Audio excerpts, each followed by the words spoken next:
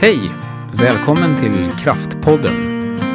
En podd skapad av oss här på Kraft för alla er kraftfulla människor där ute som vill veta mer om coaching.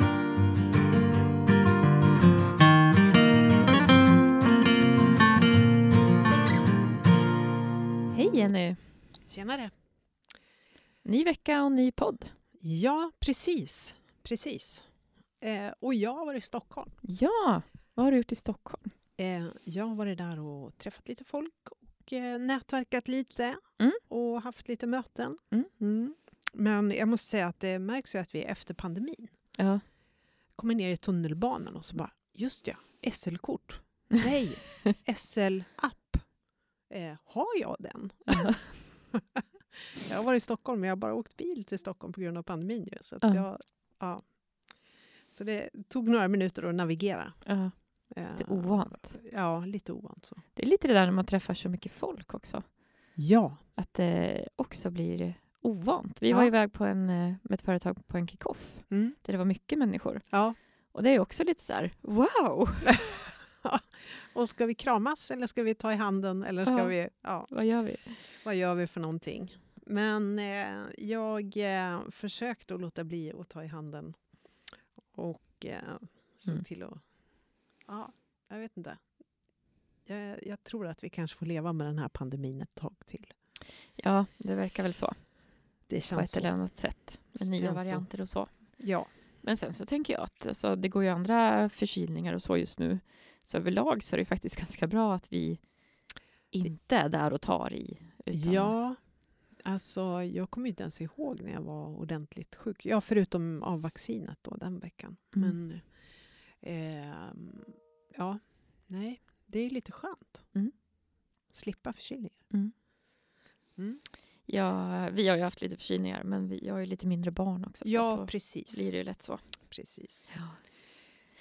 Så kan det vara. Men väldigt lite sjuka sista 2 åren. Ja. Du, apropå sjuka. Helt så här, vilken snygg transition till sjuka system. Ibland är det ju inte bara vi som är förkylda utan hela systemet kan vara förkylt. En grupp, en organisation kan vara sjuk. Faktiskt. Ja. Och grupp kan ju vara både en arbetsgrupp och en släktgrupp eller en vänskapsgrupp. Ja, en familj. Ja. Och det här tänket är ju väldigt vanligt inom familjeterapi. Faktiskt, när man hjälper dysfunktionella familjer att fungera bättre. Så brukar man använda sig av systemteori. Men det är ju också någonting för den som gillar att läsa. Som Peter Senge pratar om en del. Och många med honom. Oskar Ökvist finns det en svensk författare som heter. Som har skrivit mycket om systemteori. Ja, vi ska inte trötta er med det. Vi har ju också fått lite inspel på att när vi nämner böcker eller författare vore det bra om vi skrev ner dem någonstans. Ja, just det. Så du som lyssnar och nu hör detta, jag lovar, jag vågar inte lova faktiskt, men vi ska försöka att skriva ner dem här så att du kan leta upp böckerna. Jag fick andan i halsen att just det, nu ska vi komma ihåg att skriva med dig i det här poddinlägget. Japp. Men hur som helst, det finns ju en del ingredienser i sjuka system. Alltså grupper som inte riktigt fungerar som de ska. Och där folk far illa faktiskt. Av att vara där på olika sätt. Och det finns en del gemensamma saker. Så vi har 9 punkter på vår lista. Ja, vi har 9 punkter. Och jag tänkte bara på att det här är ju faktiskt väldigt mycket vanligare än vad vi tror. Ja. Eller vad vi ser. Ja. Och det kan ju vara en grupp som ingår i en större helhet. Ja. Men den gruppen inte mår bra. Ja. Och att det finns ju naturligtvis grader. Det finns ju riktigt dåliga grupper där liksom, men vi pratar sekter eller Ryssland. Och Putins sätt att leda resulterar i många av de här sakerna. Vilket är väldigt synligt faktiskt i hans sätt att agera. Även Trump. Ja. Det här med att inte ta i handen och aggressiva utspel och sådär. Trycka ner andra. Ja. Och då kommer vi till det, att aggression är ganska vanligt. Det är inte så att det behöver vara någon som är liksom vrålar och står och hoppar. Det är egentligen inte det, men man känner att det finns en aggression. Och en stark sådan. Det finns ilska liksom i systemet. Ja, och där tänker jag att många tänker om vi ser aggression att det är väldigt starkt och utåtagerande så. Men det är som du säger, det kan vara bara den här känslan av passiv aggression. Hur något sägs eller inte sägs. Eller blicken, hur kroppsspråket. Ja, hur man liksom agerar. Och det där kan ju upplevas som att man liksom fryser till lite grann. Man känner att här kan inte jag gå in och trampa. Nej. Då händer det något. Nu är jag inne på farlig mark. Liksom. Så upplever man det.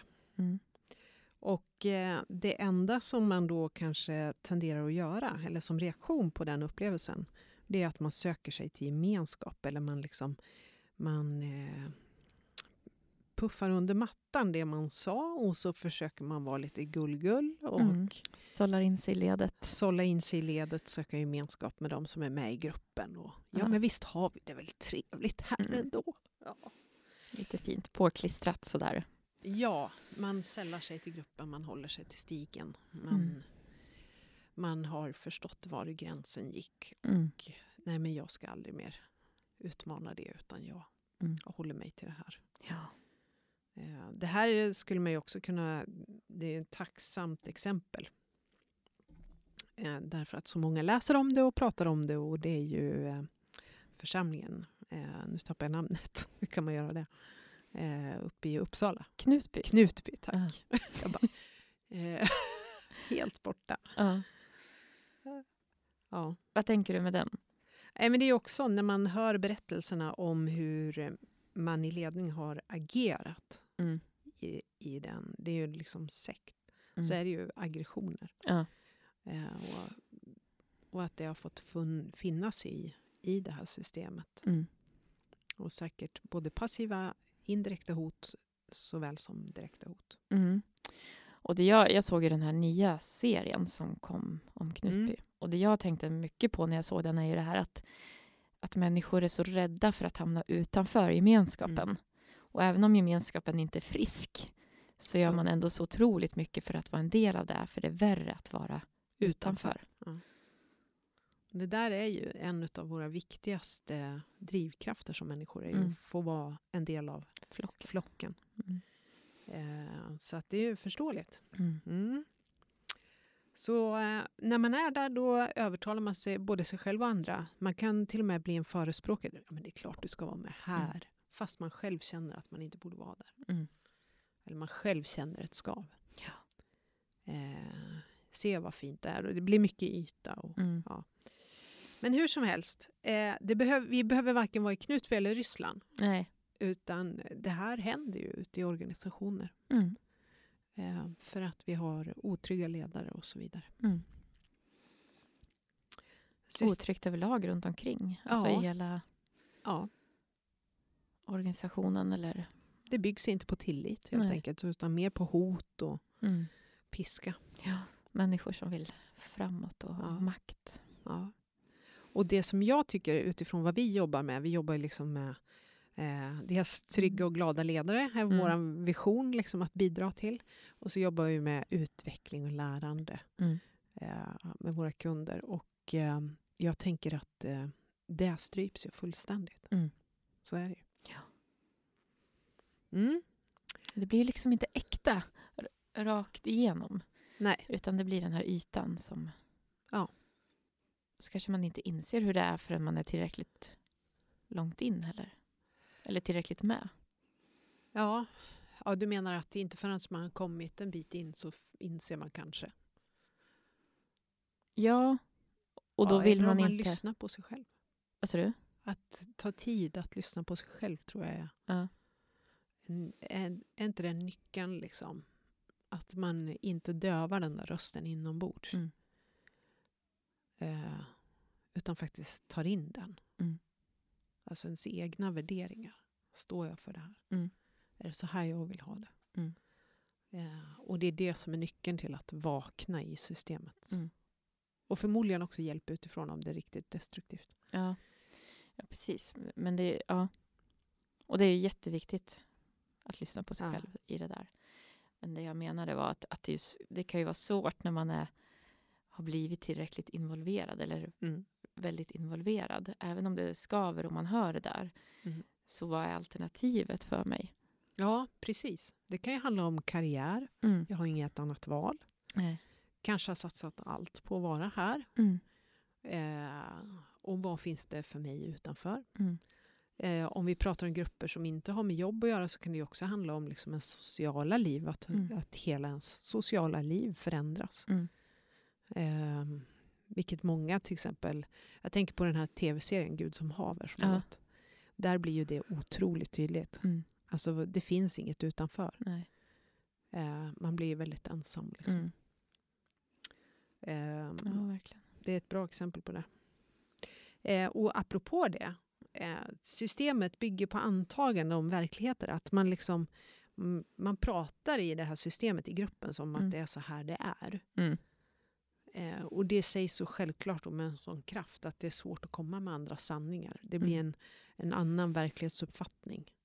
Och pratar vi om religiösa system alltså, eller församlingar och den typen, då är det väldigt tydligt att men det är så här verkligheten ser ut. Ja. Man har en gemensam verklighetsbeskrivning. Och här är det lätt att tankarna drar iväg till Ryssland just nu också. Ja. Även om vi inte vill stanna i Ryssland. Men jag tänker på den här ryska kvinnan som gjorde den här kuppen i direktsändning. Ja, reportern. Att hon gick emot hela det här systemet. Ja, otroligt modigt. Ja. Och jag tänker att det är... Och det är precis sådana som behövs. Som vågar sticka hål på verklighetsbilden och säga att hallå, det finns något annat. De intervjuade Pussy Riot också igår på nyheterna. Och de är ju också några som liksom konstant har pekat på att hallå, det här är inte sant. Det finns en annan verklighet. Och sådär. Och ibland så kan hoten om man lämnar kan vara direkta eller indirekta. Så. Här tycker jag man ibland får... här får man reflektera lite grann i våra organisationer när vi säger så här, ja men du måste inte jobba här. Det är ju någonting som sägs ibland för att det faktiskt är så. Alltså man har själv ett val att jobba var man vill. Och det finns ju en fantastiskt fin frihet i det. Om man inte trivs så är det ju faktiskt sök ett annat jobb. Liksom. Men att säga det kan också upplevas som ett hot. Så. Ja, och det här tänker jag när man kanske får till sig som nytillträdd chef eller vd eller i rekryteringen att om du ska ha den här tjänsten så behöver du stå upp för det här. Ja, det finns en kravbild. Och vad händer då om jag sen känner att det här har jag svårt att stå upp för utifrån mina värderingar? Håller jag tillbaka då? Väljer jag att hålla tillbaka och leva i det eller väljer jag att lämna? Och där är det här just som du säger med att lämna så kan det ju vara väldigt olika hur lätt det är. Eller lätt är väl... Ja. Ibland kan det vara svårt att se en annan väg för sig själv om man är orolig för ekonomi och sådana bitar som gör att man stannar kvar.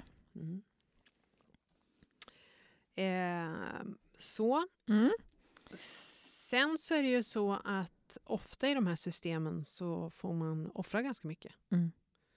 Och det där kan ju uttrycka sig, om vi inte pratar om jättedestruktiva system utan de där det liksom är lite lättare grad av så kan det ju faktiskt finnas sådana. Här gäller bara en sak och det är att man hjälper till. Liksom. Och det kan låta väldigt positivt men kan faktiskt bli väldigt negativt. Och gränslöst. Att man ska lägga ner hela sig själv och sin själ. Liksom. Man ska slå knut på sig själv för att få till det där. Men vad får man tillbaks på något sätt i det? Och då är det återigen tacksamma exempel är ju den här Gud som haver-serien faktiskt. Jag vet inte om alla som lyssnar har sett den, men där människor berättar om hur man upplever att man har förlorat makten över sitt eget liv. Och att det är bara en väg. Och att den vägen inbegriper inte att vara den jag är. Nej. Vilket är otroligt destruktivt. Ja. Men det där tänker jag är ganska vanligt också. Både i väldigt starka organisationer. Alltså där man har en väldigt stark styrelse. Eller man kanske har en politisk styrning eller sådär. Där det kommer att det här ska du göra. Ja. Take it or leave it liksom. Och då ska man bara utföra det. Och då kan man ju lätt tappa sig själv för att man är så mån om att fullfölja sitt uppdrag och leva upp till det där. Men det går egentligen emot den. Ja, värderingsmässigt. Ja, precis. Nej, då bör man ju hitta på något. Helt klart. Sen är det ju, den andra sidan är ju det att det finns ju ingen arbetsplats där jag kan. Det finns inget jobb där jag bara helt kan vara enligt mina värderingar, tänker jag. Nej. Det ingår ju alltid kompromiss så fort jag har med andra människor att göra. Jo, men så är det ju. Vi behöver kompromissa mina värderingar till organisationens värderingar. Men sker det i någon form av ramar som funkar för mig? Eller blir det för stora kompromisser? Och då behöver det ju inte allt. Det kan vara ett sjukt system.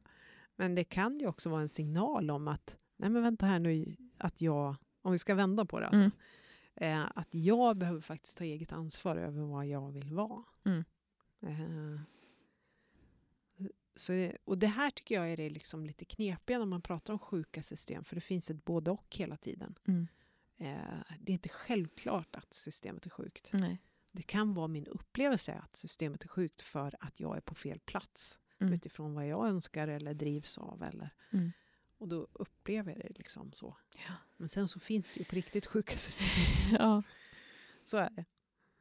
Och det där går ju bara att ta reda på genom att faktiskt reflektera och ha någon annan utanför kanske som man pratar med och även i organisationen. Men det är väl en bra signal eller väckarklocka att tycker jag att det känns sjukt för mig, då behöver jag fundera. Ska jag vara här? Ja. Eller ska jag kanske gå någon annanstans? Nej, men så är det.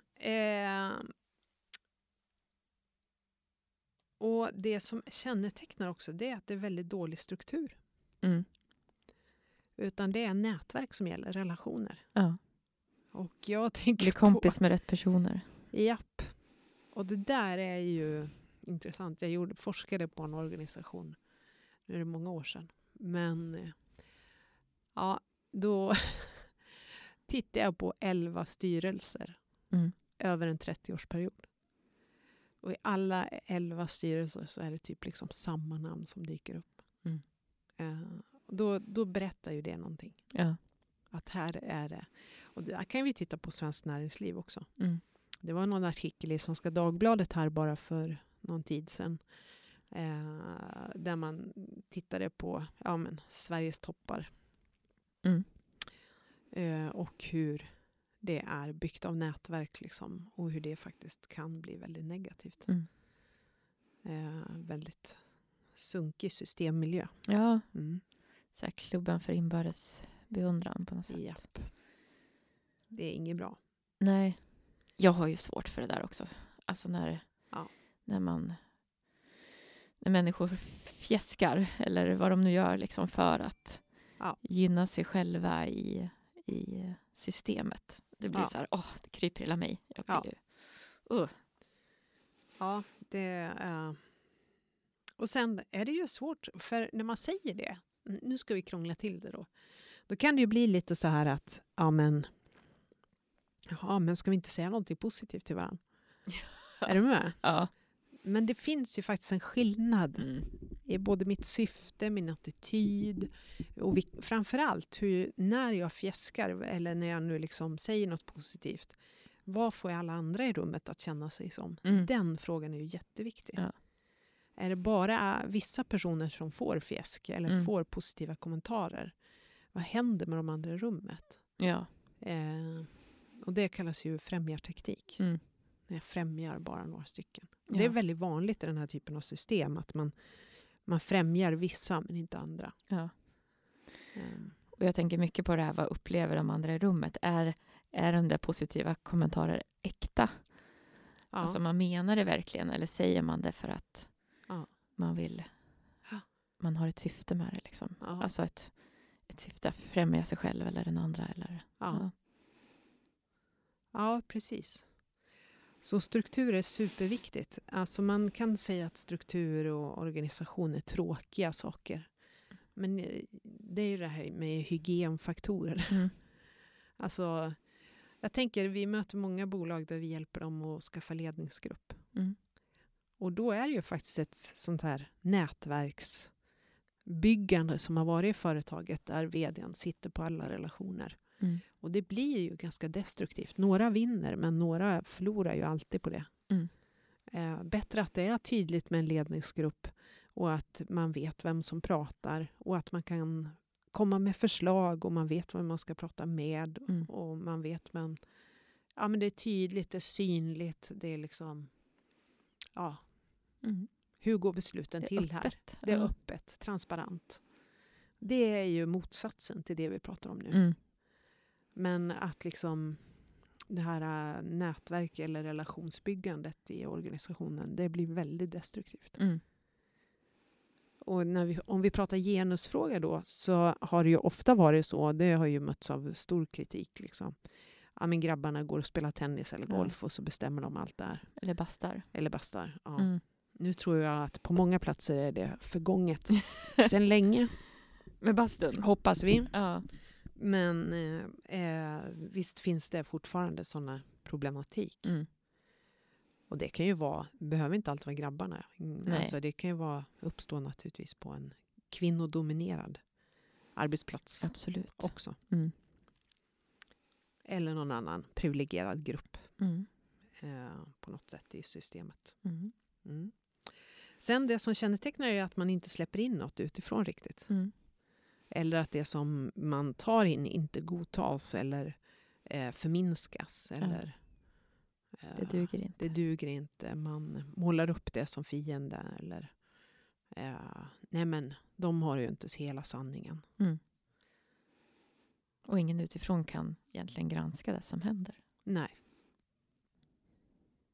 den där konsulten är ingen bra. Jag tänker på ett uppdrag faktiskt.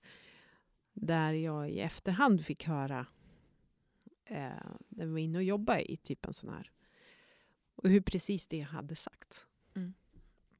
Och jag pratade om vad som brukar uppstå. Och så bara, precis det sades. Nej, vi ska nog sluta med den där insatsen. För den där konsulten är ingen bra liksom. Har ju noll koll på läget. Då var det någon som var och trampade på några andra tår. Jag var ju där och grejade med det här. Och däremot när jag var där, då var det ju väldigt mycket insmickrande. Liksom. Ja, det var från deras håll? Ja, precis. Så att det händer ju. Det gör ju det. Men då handlar det också ofta om att en otrygg ledare som kanske helt enkelt inte är på rätt plats bara. Skulle behöva göra något annat i livet. Men har hamnat där de har hamnat. Jag har dragits med. Ja.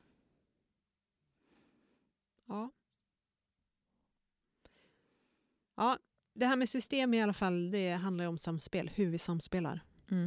Och när det där händer så handlar det ofta om att en ledare i rummet, den som behöver inte alltid vara den som är chef. Det kan vara någon annan ledare i rummet som är mer informativ ledare.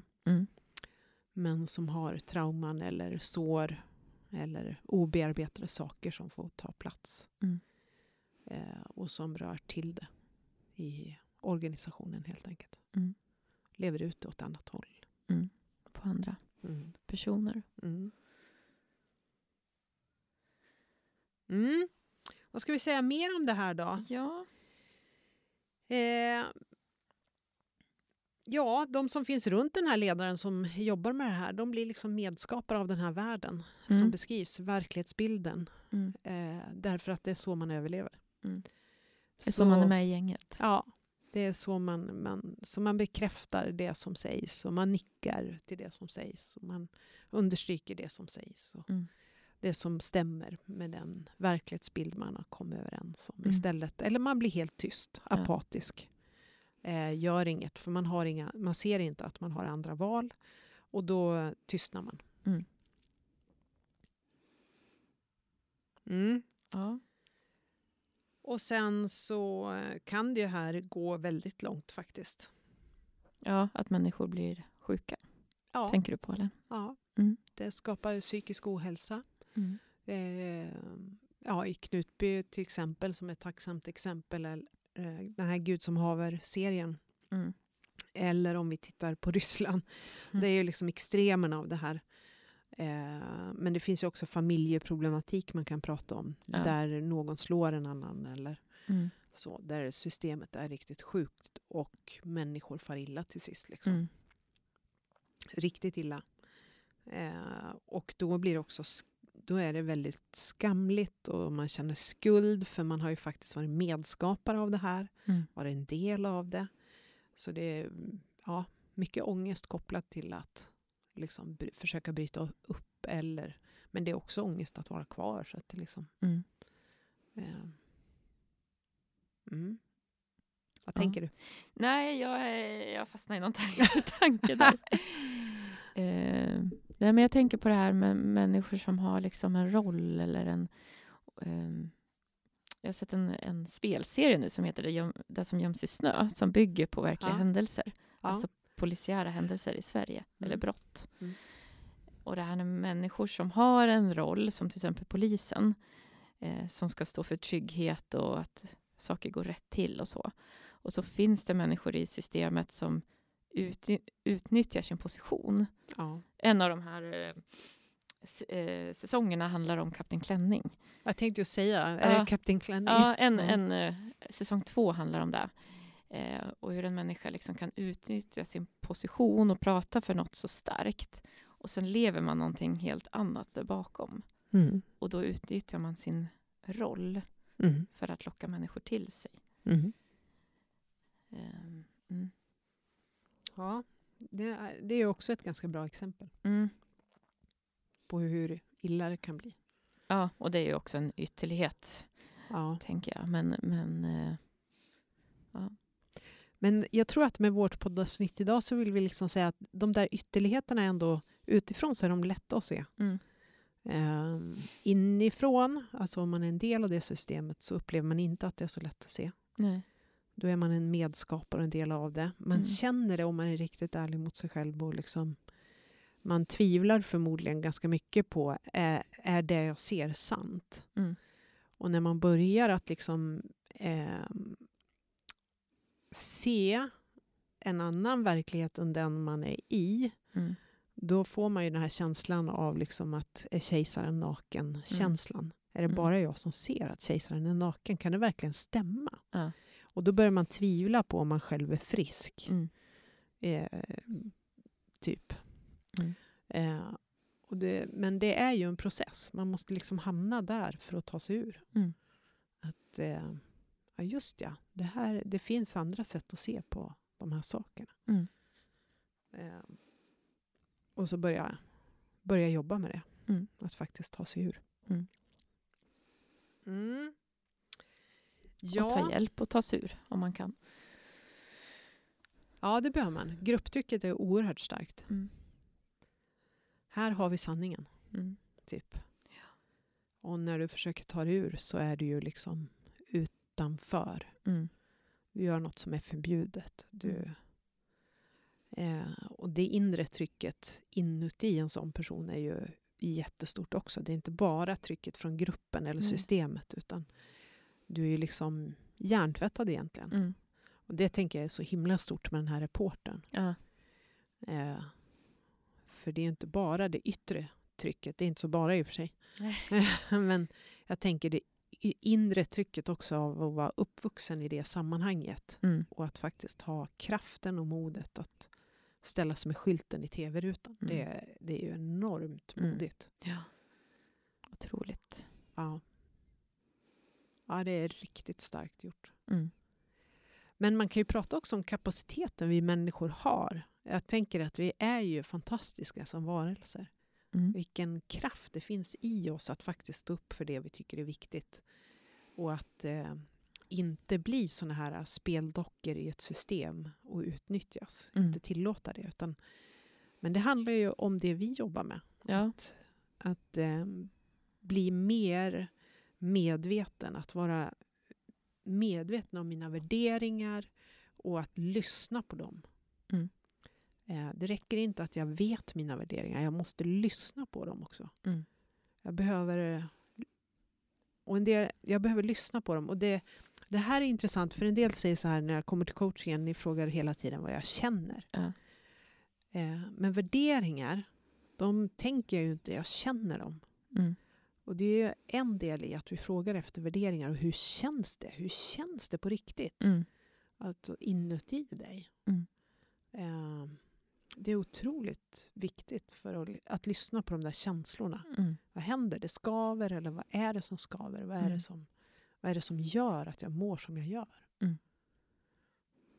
Det är den viktigaste nyckeln till vakenhet och att ta sig ur. Bli medveten var i kroppen känns det och hur känns det när det här uppstår. Och att börja sätta ord på det, klä det i ord. Och gärna prata om andra naturligtvis som kan vara ens bollpart. Eller liksom bollplank heter det. Ja, och jag tänker på det för att det är kanske många nu, eller många, men det kanske väcker någonting hos någon som lyssnar nu. Och så kan man känna sig ganska ensam i det där. Ja. Och då vill vi säga att man är inte ensam. Alltså, hör av dig om det är något du precis. funderar på utifrån vårt poddavsnitt som du känner att här skulle jag behöva någon att tänka med. Ja. Coaching är faktiskt ett väldigt bra verktyg. Men ibland så behöver man en terapeut. Eller en psykolog eller en KBT-are eller något sånt. Det kan vara lite olika. Beroende på. Ja. Och ibland behöver man allihop. Och alla vänner runt omkring. Ja. För att ta sig ur. Men sträcker man ut handen någonstans så tar vi tag i den och så hjälper vi vidare. Om det skulle behövas. Ja, precis. Så har du känslan av att kejsaren är naken. Det tänker jag också är en sån här flagga. Liksom.